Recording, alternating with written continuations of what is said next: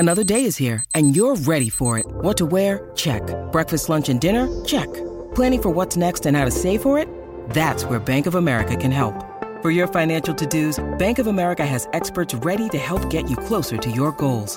Get started at one of our local financial centers or 24/7 in our mobile banking app. Find a location near you at bankofamerica.com/talktous. What would you like the power to do? Mobile banking requires downloading the app and is only available for select devices. Message and data rates may apply. Bank of America N.A., member FDIC.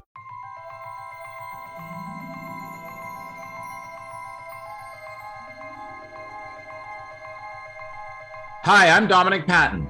And I'm Anthony D'Alessandro. And this is the Deadline Podcast, Hero Nation. Happy Halloween. Today, we're talking about Saturday's DC Fandom, and our special guest is the one and only Laurie Strode herself, Jamie Lee Curtis, talking about Halloween Kills. Now, this second in the latest trilogy of the Halloween movies is full of, well, it's a lot of blood, I'm going to tell you. But before we talk about that, let's talk about something else that might be a kind of bloody mess in some ways, which is this DC Fandom. It's another virtual one that's being done by I guess, Warner Media and their various superhero subsidies. A lot of things are going to be announced. Ava DuVernay is going to have some stuff for DMZ and also for Naomi and others. But really, does anybody care about these virtual conferences anymore? They feel like dead air in an oxygenless container. Well, here's the dilemma. So, first of all, it'd be great to have this one live. Second of all, and I found out today that that San Diego Comic-Con is definitely live Black Friday weekend. Definitely. It is not, they are not doing any kind of hybrid like New York Comic-Con did with virtual. And I don't think a lot of networks are going. However, San Diego Comic-Con says they have 2 studios on board. And I'm thinking, well, who? I don't think Sony's going with Spider-Man. Warner Brothers wouldn't be going. They just had their own event. And then who the hell's going to go to that live over after Thanksgiving? Who's even going to get on the road to go to San Diego? I mean, that's crazy. I'm assuming there's some method to their madness in terms of either tickets or something like that, or maybe turns out it's going to be, they're going to announce on like the Wednesday that it's streamed or something. But just even looking at, look, there's some powerful stuff in this DC fandom, and like D23 that Disney does and Netflix with their Tadam. It's another, they're creating their own confab, which they control all the parameters of. Yes, we're going to get a look at Black Adam. We're going to get a look at Flash. We're going to get a look at the Aquaman 2, at Shazam 2. As I said, Ava DuVernay's 2 series and other things. New Batman trailer. Batwoman and Superman and Lois and maybe Sweet Tooth. And of course, it's the end of Supergirl, so they're going to make a big to-do about that. But I keep coming back to the tagline for the original Alien. Like, nobody hears you when you have a conference in virtual space. True, but they'll be releasing, they'll be dropping a lot of trailers, and that's where they get all this traffic. They're going to have one day, they're dropping all these trailers on YouTube, all of that'll go out on social. So I think that's where it all emanates from. I don't think it's necessarily about eyeballs immediately during the 4 hours. It's going to be from 10 to 2 Pacific Standard Time on Saturday. And you have to go, by the way, and you have to register for it at dcfandom.com. You register to watch it for free, the live stream. Mm-hmm. But I think that's where it's going. It's kind of like this rock that they throw out in the social media water, and then there's all these ripples from it. Yeah, maybe. And I mean, they're going to tell us about Peacemaker, obviously the Suicide Squad, small screen spinoff of sorts and what have you. I don't know, man. I mean, I just feel like this is our people. This is our clan. But I just feel like people got stuff to do between 10 a.m. and 2 p.m. on Saturdays. And this is not the place they want to be. Where they might want to be, though, is in the movie theaters today with the latest Halloween movie, which is, talk about perfect timing. I mean, can I ask you a question? Why do you think they brought it out this week as opposed to bringing it out next week when they would have been right on the cusp of Halloween? Well, usually they like a little rampway. And by the way, this is theatrical and day and date on Peacock. Yeah. Even though they're expecting Peacock, the streamer who dare not speak its name. That's pretty much why it's going on Peacock. It's going on the subscription tier of Peacock.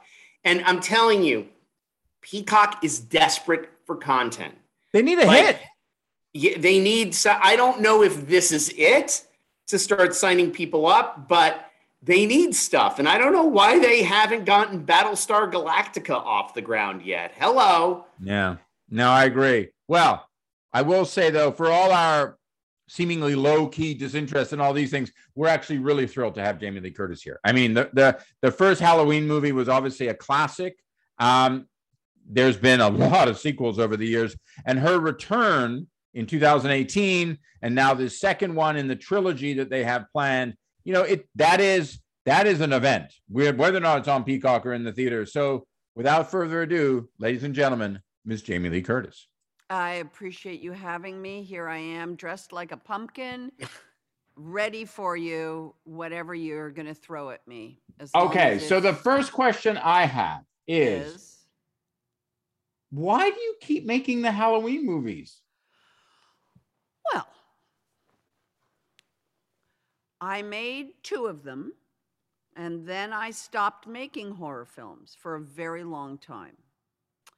And then 2 years before the movie was going to turn 20 years old, I thought that we should make another movie because I thought it was interesting that John Carpenter, Deborah Hill, and I were all still in show business, all still working a lot. And I said, has that ever happened before? The only film that had happened was Star Wars. And so I thought, this is unique. So I conceived the movie. John ultimately didn't direct it. Deborah ultimately didn't produce it. Now we were making a movie 20 years later. I had to be in the second one by contract for a very brief time. And then again, I didn't do another movie for 20 years. The last thing I thought I would do is another Halloween movie. I felt like I had given it the office, so to speak. Totally. And what happened is Jake Gyllenhaal called me in June of 2017 and said that his friend David Gordon Green, who had just directed Stronger, wanted to talk to me about a Halloween movie. I said, okay. I spoke to him. He tried to pitch me. I said, look, just send it to me. I'll read it. What I read was a really interesting take on what happened to Laurie Strode. She had a child. That child was taken away from her. She has a grandchild. They're estranged. And I thought, it's a movie about female trauma. It's a movie very similar to what I tried to achieve with H2O, which was about trauma. It was about running from it. But here wasn't a woman running. You know, there are 2 choices in conflict: fight or flight. Period. You have 2 choices if confronted. So H2O was about flight, running from Michael, changing her name, being an alcoholic, and blah, blah, blah. And then the 2018 movie that they wrote was about fight, was about a woman preparing to fight him and the trauma that ensued. Sorry, go on. No, thank you, Jamie. Can I just say, Jamie, that was amazing. Thank you. But that was amazing. No, but it really that's why I'm in these movies. Like, it's not like it's like anything other than that. That's why I'm here now. And by the way, just FYI, I didn't know it was a trilogy. Nobody said the word trilogy. We didn't make Halloween 2018 as part of a trilogy, like a secret trilogy. Yeah, because you kill him at the end. I mean, I thought it was over when I saw that movie. Right. So did I. Yeah. So I was surprised. But my point is, I just keep following the next indicated action that takes place. And the next thing I know, I'm now doing a trilogy of films with a great filmmaker. The same filmmaker doing all 3 films. And that's really exciting. I know Anthony has a million questions and I don't want to get in his way, but I want to ask you, over your incredibly strong, incredibly powerful career, Halloween being the one that launched you for many people with the great John Carpenter, but then many, many other triumphs throughout that career. when I listen to you speak about the film, I hear not just a wisdom, but an insight. And I hope you know what I mean when I say sometimes they're two different things. And the way you talk about it as a woman, as a mother, in the case, as a fictional grandmother in this case, how much of that has over the years, has that become a part of the way this character has been for you? Because you know that among one or two other characters in your career, it is her that so many people identify you with. Let me say this. I'm the mother of Janet Leigh. When she died, psycho actress dies. When I die, Halloween actress dies. That's a given. So what I do within the construct of the character is as I said, the only reason I did the 2018 movie was because of the way that he was telling the story that felt right to me. It wasn't about money. Nobody got paid up front.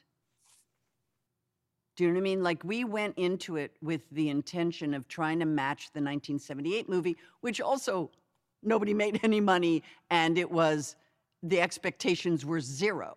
So we tried to go into this new 2018 one with that same level of lack of expectation, guerrilla filmmaking.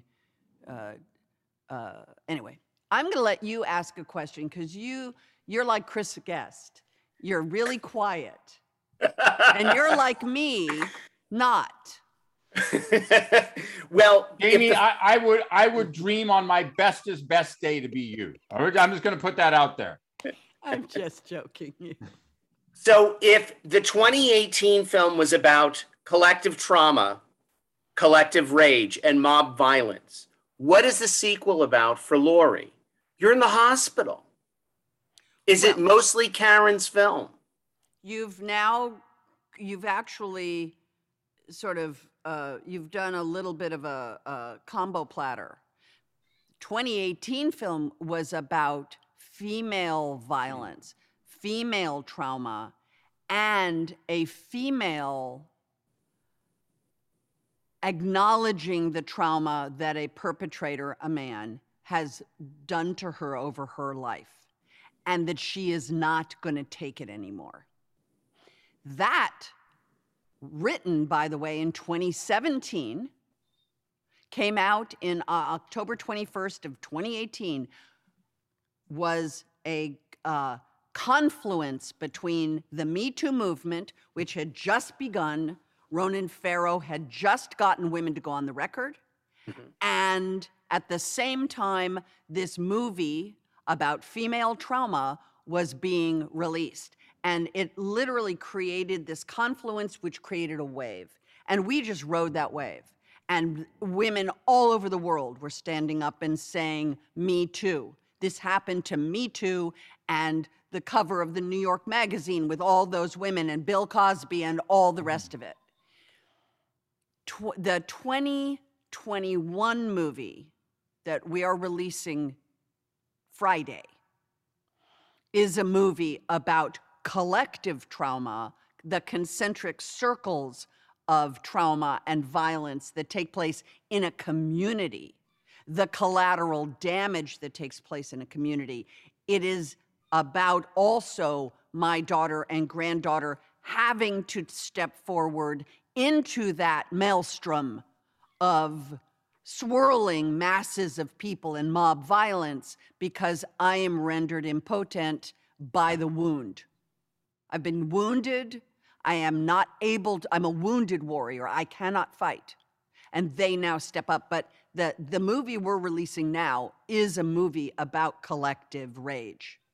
It feels to me that... And it was written in 2018.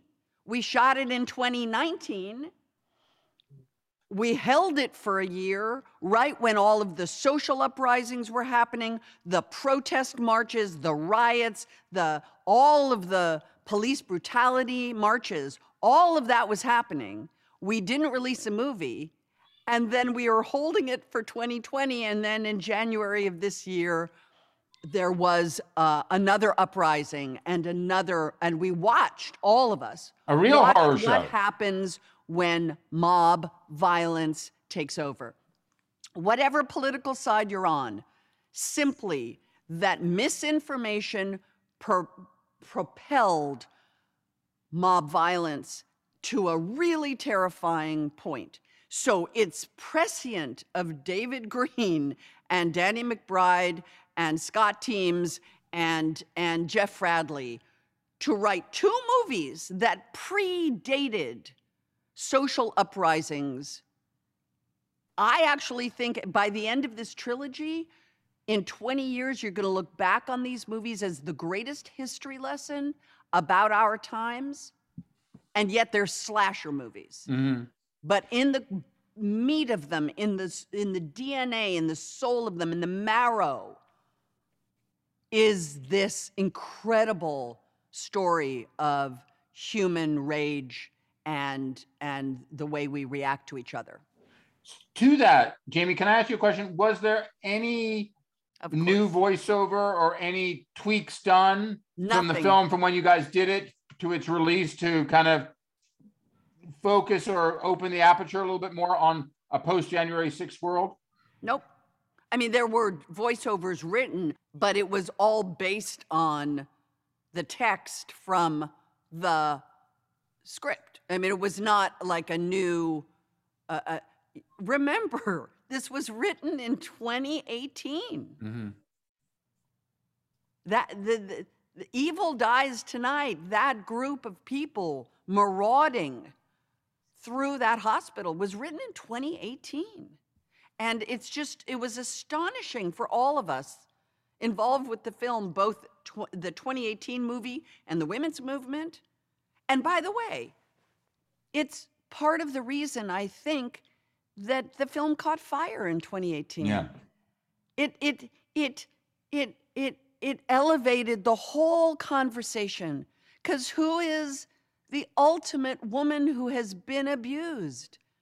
Laurie Strode. Mm-hmm. So it's really interesting to me, and I will tell you, even though I can't tell you what it's about, I will tell you that the third installment of the trilogy, we don't know what the future will be, but it will have a similar ahead of the curve nature, just because I know what was conceived as the trilogy before the current world we live in.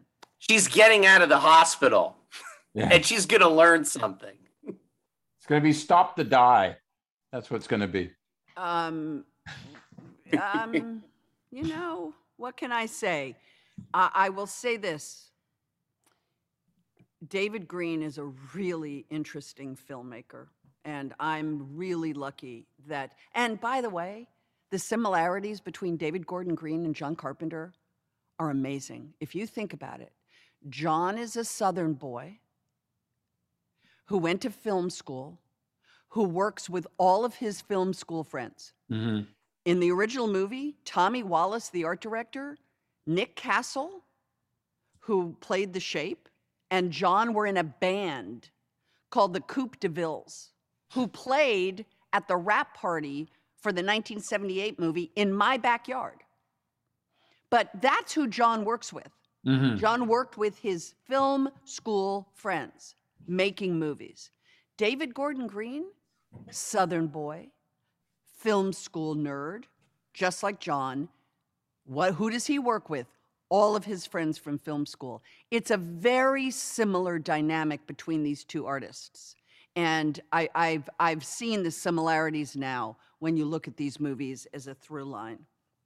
I got one more question before we go. Scream Queens, another season. Is it going to happen?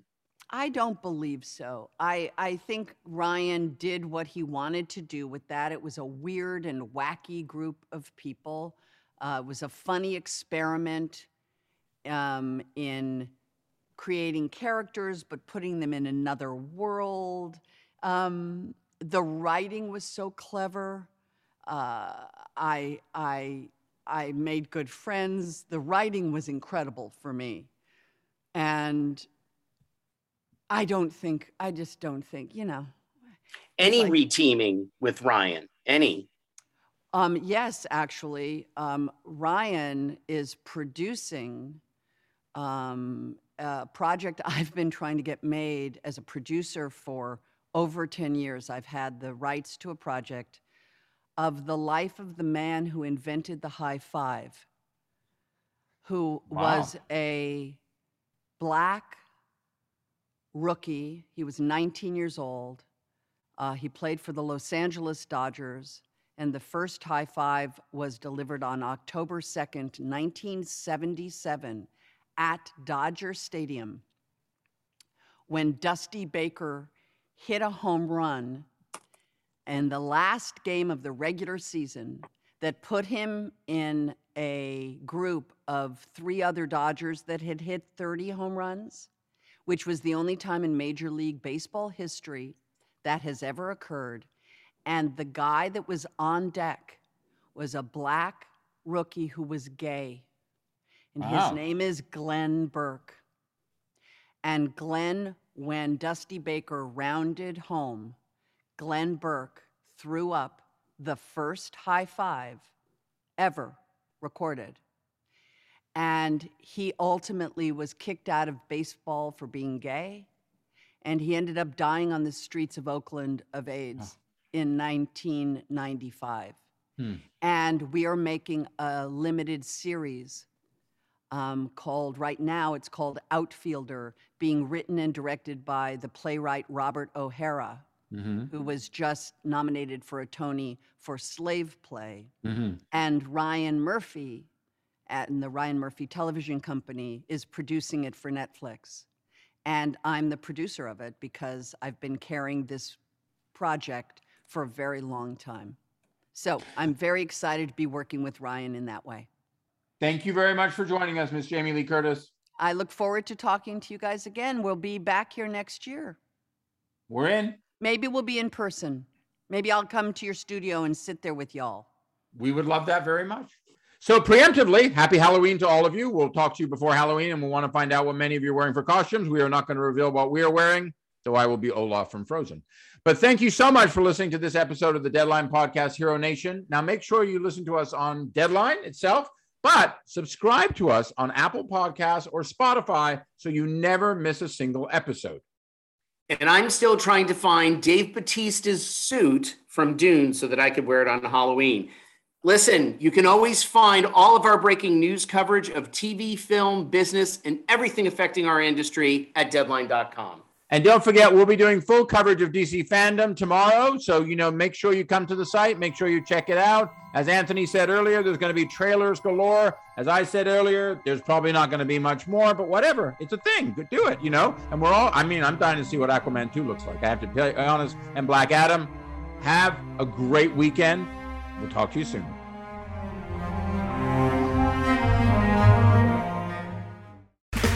Okay, round 2. Name something that's not boring. A laundry? Ooh, a book club. Computer solitaire, huh? Sorry, we were looking for Chumba Casino. That's right. ChumbaCasino.com has over 100 casino-style games. Join today and play for free for your chance to redeem some serious prizes. ChumbaCasino.com. No purchase necessary. Void where prohibited by law. 18+ terms and conditions apply. See website for details.